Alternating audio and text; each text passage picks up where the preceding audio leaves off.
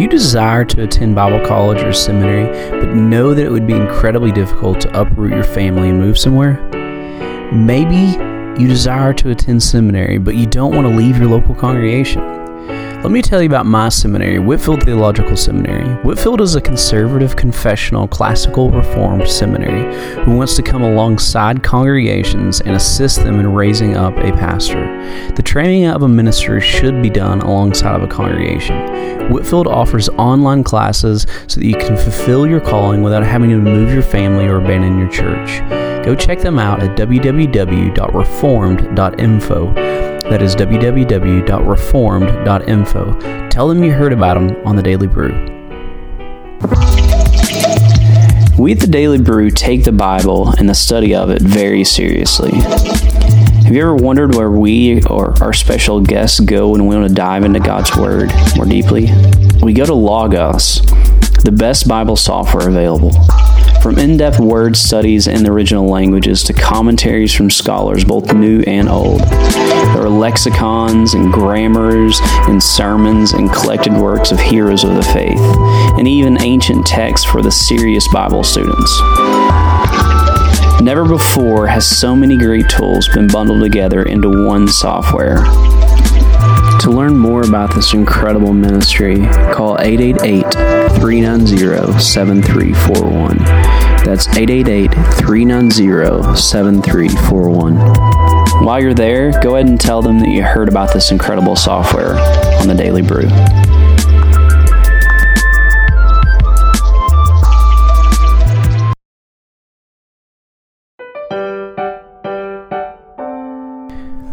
Listen up, Daily Brew subscribers and listeners. I want to tell you about our newest partner, Audio Blocks and Video Blocks. They're an incredible resource if you're looking for background footage, background audio.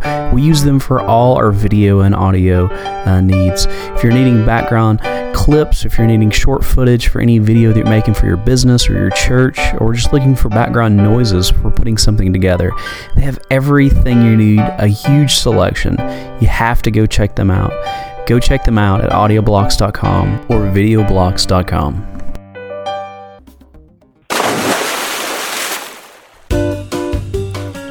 Are you looking for something fun to do on these hot summer days? Are you looking for something fun for the whole family? Go check out Ripley's Aquarium in the Smokies. This has been rated the #1 aquarium in the country. If you're looking to waddle with the penguins or sleep with the sharks, this is the place for you. For an up-close view, check out the glass-bottom boat. Ripley's Aquarium in the Smokies has something for the whole family. For more information, go to ripley.aquariums.com. You are busy. You are always on the go. But are you making time for you? The Y is dedicated to helping you stay active, live better, and find the best possible version of you. From basketball courts to functional training space, indoor pools, and yoga studios, the best of Knoxville is right in your backyard. Group classes and personal trainers that will challenge and encourage you. The Y has something for everyone. Join the Y and get unlimited access to all 5 locations. From the heart of downtown Knoxville to Farragut and Halls, all with no contracts. For a better us.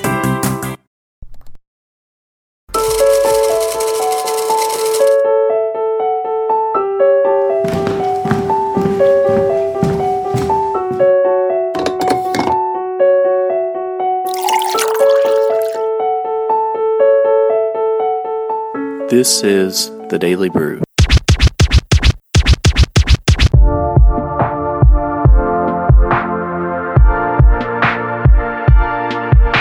Welcome to the Daily Brew. I am here with my dear friend Matthew Cook. He is a pastor of Maynardville Fellowship in Maynardville, Tennessee. Welcome aboard. Thank you. Thanks for having me.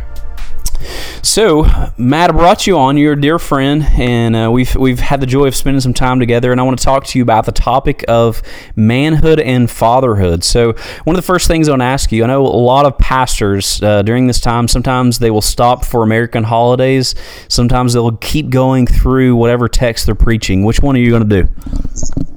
I'm actually going to be keeping through Matthew. All right. Have you ever stopped? You have, okay. I have, yeah. Nice. Are you going to try to use as your introduction anything related to Father's Day? This week I'm not planning on it. Okay. I have before made a big deal out of it before, but this year I haven't planned anything. Gotcha. I actually did the same thing with Mother's Day, but what we're going to do to kind of make up for that, we don't always stop for holidays. I'm going through John, and we're in 15, so we're getting really, really close to the end of John. But we didn't stop for Mother's Day, but what we're going to do is do Father's Day. I'm going to focus on it. I feel like it's a need in our church right now. And then next week also do on biblical motherhood as well. So kind of hitting both topics in that order, and to take a 2-week hiatus from John and then kick right back into John. So I didn't really have a reason for not, except for preaching calendar wise. I'm a little in a bind trying to get to a certain point in Matthew, so I didn't have a week to spare this time. I can completely relate to that as well. So, first question I want to bring up, and this is where we'll start off discussing this, is I want to bring up, first of all, I'll give you some sobering statistics while I was studying this. So a lady named Nancy Gibbs, writing for Time Magazine, said this: before 1830, all parenting books were addressed and directed to fathers. What do you think about that? Doesn't surprise me. Used to, the role of fathers was unquestioned as being the primary disciple maker in the home. They understood their responsibility to wash their wives in the water of the Word and train their children up in the discipline and nurture of the Lord. And over the years, it seems that women have taken on most of the roles in the church and most of the spirituality in the home. It's a shame. Amen. I think, too, piggybacking on that, I think it's interesting in the Bible we see, like, when Eve sins, it's never called and it's never referred to as Eve sin, even though she was the first one to take the fruit. It's always referred to Adam's sin, because you have this concept in the Bible of federal headship. You know, Adam represents, he's the federal head of all humanity. And then when you get into the New Testament, Christ represents the head of the church. He's the leader. He's the male, if you want to think of that, leading the church. And then even in Israel, we see the same thing with the priest. The priest goes into the temple. He's the representative of all of Israel. He takes their sins. He makes sacrifice. He goes into the Holy of Holies, repents of Israel's sins. So I think this concept of headship and of men leading the home is everywhere in Scripture. So to say before 1830 that they're all directed, I think it's because earlier on and previously we saw, just as you were saying, the role of the father was very central within the life of the church. I'm going to give you some more statistics here, and then we can piggyback on these. We'll have more to discussion. I just want to read some of these so we can get through this. So, the typical church, these are statistics. I read through a few different statistics here, but the typical church is filled with 61% women. There are 13 more women than men in church on any given Sunday. Now, here's some other ones to piggyback on that thought as well. 7 out of 10 boys will abandon the church before their teen years to early 20s. Now, one other statistic here, and this will be the last one I give to you. A Swiss study concluded, so this is a Swiss study. This is statistics only. It says this, it says 1 out of 50, when there is no father figure in the church, no matter how faithful the wife is. So this is just a statistic. When there's no father figure in the home at all, no matter how faithful the wife is, 1 out of 50 men, or 1 out of 50 children will become regular adult worshipers. So when there's no father figure taking the family to church, even no matter how faithful the wife is, no matter how great and godly the wife is, only 1 out of 50 children as they grow up will be a regular attenders in church. Here's another statistic they gave as well. If the father goes regularly, regardless of how spiritual the mother is, and ironically, a twist they toss in this study is that generally whenever the father goes, the wife does go. So, like, there's not a very good statistic for fathers who are faithful and women not, and their wives not being faithful as well. There's not good numbers for that, ironically. So it's very odd. That's an oddity. But so whenever the father consistently goes, no matter how faithful the mother is, between 2/3 and 3/4 of the children as adults will regularly attend a church as an adult. What do you think about that? It's unsurprising. God's revealed himself in masculine terms. He's God the Father. When they don't say Father, being their protector and their provider and their prophet and their priest. They don't see God. They don't see a earthly father in that light, and they don't see a heavenly father that way either. They don't think they have a need of a heavenly father. They don't gravitate to that. We've not communicated it with our lives. They don't recognize that need in their life.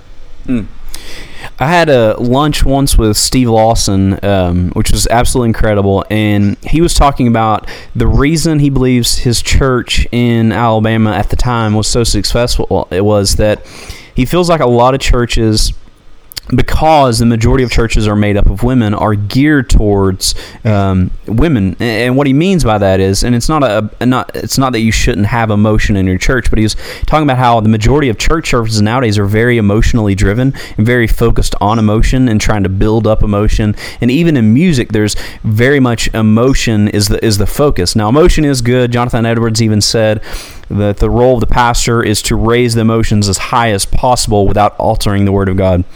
So emotions being very good, but I do think it's interesting, and I think I agree with him that I think a lot of churches focus and try to focus so much so on emotion that you lose doctrine and you lose theology and you lose reasoning, so that the music becomes the focus, the words then neglected, and because of that, he said, Lawson said that. He thinks because of that, men feel uncomfortable in churches like this. They don't feel comfortable being men in churches like this, and I think that's a danger. So he says he very much wants his church to be a masculine church. He says it causes women, he says it actually encourages women to come to his church because of that. And he says the women love it even more because you have masculine men and feminine women as well. So you have femininity, masculinity, they're elevated, if you want to think of it that way. So I find that things like that encouraging. I think it's very interesting, and I do find it discouraging. Why do you think that the church, statistically wise, has more women than men? I think part of it is that factor that you just mentioned, that Dr. Lawson mentioned to you, that it has become somewhat feminized. Yeah.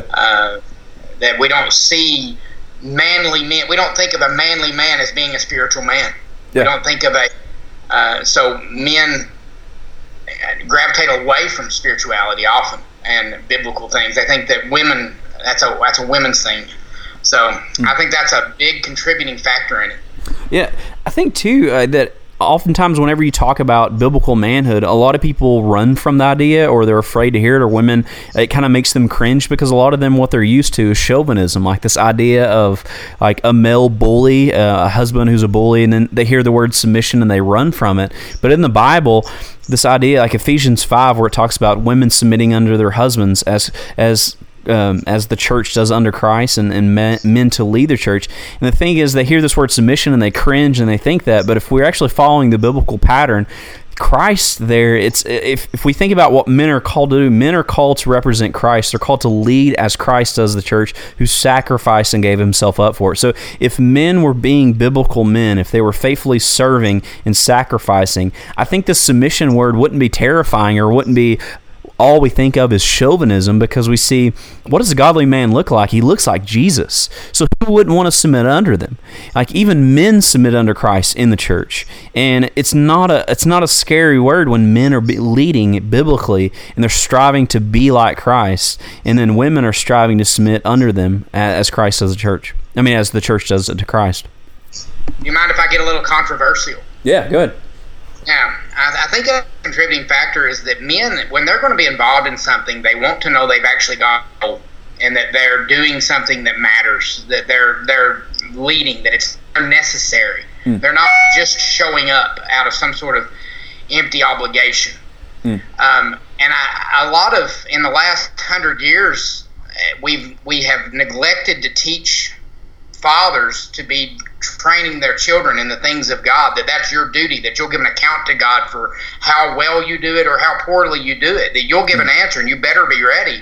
Yeah. And we've on children off the spiritual education of children to youth ministers and Sunday school teachers, and Amen. Men just show up there and let them do it. They don't think they've got a role, so they maybe for a generation or so encourage their kids to at least go and get that because it mattered somewhere. But then they neglected it, and the next generation said, well, my dad didn't go at all, and they neglected it, and it's progressively gotten worse and worse. I believe that's a big role.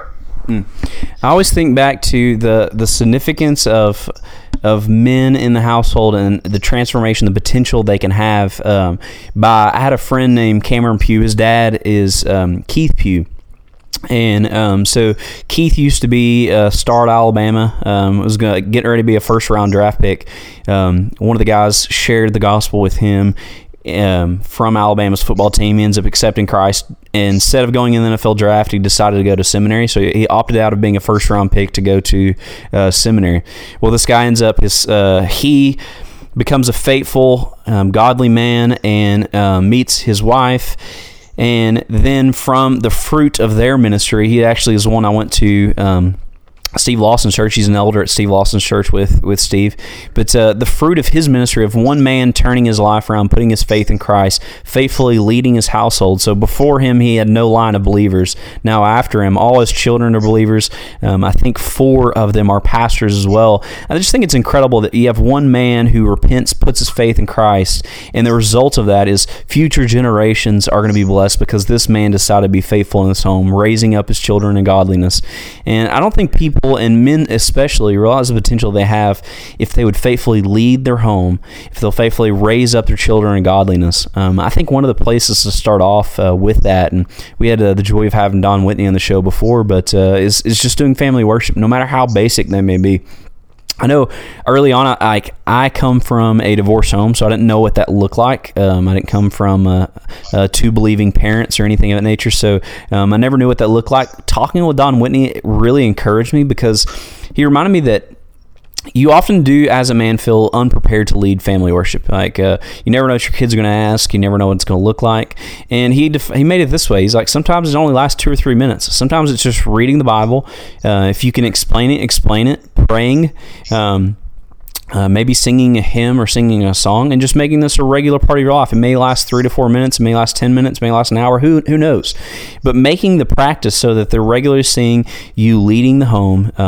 They regularly see you reading the scriptures, and allow God's word to pierce their hearts. It was Augustine who had the word preached to him throughout his whole childhood, and then later on in life, he's walking down the road. He hears 2 women talking, and because of that conversation, the word then ignited in his heart and opened his eyes. It wasn't through reasoning or debate. They hear the word. They need to be hearing it on a regular basis, and then God will provide the fruit. Let me give you one more quote, and I imagine you want to join in here, but I remember Martin Luther, one of the famous quotes he says about the Reformation is someone asked him, when did the Reformation take place? And this is what he said, and I always found this encouraging and helpful, is that he says, I would preach the word and I would pray, and then I would go to bed at night. And he says, it was during the night, that's when the Reformation took place. And I think that's true, is that men, if you'll be faithful in reading the word, whether it be praying with your children, read a chapter, go through a book, try to answer questions if they have questions, even if it's just read a chapter, pray, sing, go to bed, allow the word to do the work while you're asleep. Amen. I believe that it finishes with, I did nothing, the word did it all. Is that the rest of the quote? Yeah. Amen. We don't, although I'm not leaving Matthew for this week for Father's Day, we try to keep the centrality of the home in the discipleship of families as one of the parts of Vanderbilt Fellowship. That we regularly say that our duty is to equip families for a lifestyle of worship. So I'll pull up my sermon from last year on Father's Day, where I quoted Matthew Henry, who said, the pious and zealous endeavors of ministers for the reformation of manners and the suppression of vice and profaneness are the joy and encouragement of all good people in the land, and a happy indication that God hath yet mercy in store for us. Now I know not of anything that will contribute more to the furtherance of his good work than the bringing of family religion into practice and reputation. Here the Reformation must begin. Other methods may check the disease we complain of, but this, if it might universally be obtained, would cure it. And I think he's on to something. But I think, like you said, a lot of fathers, it's intimidating to think of how to lead their homes. Fathers cannot train their children often because they don't know how to. Yeah. So we've actually kind of structured Vanderbilt Fellowship to where every week I send out a family worship guide. It's supposed to be done in 3 days, not 7 days.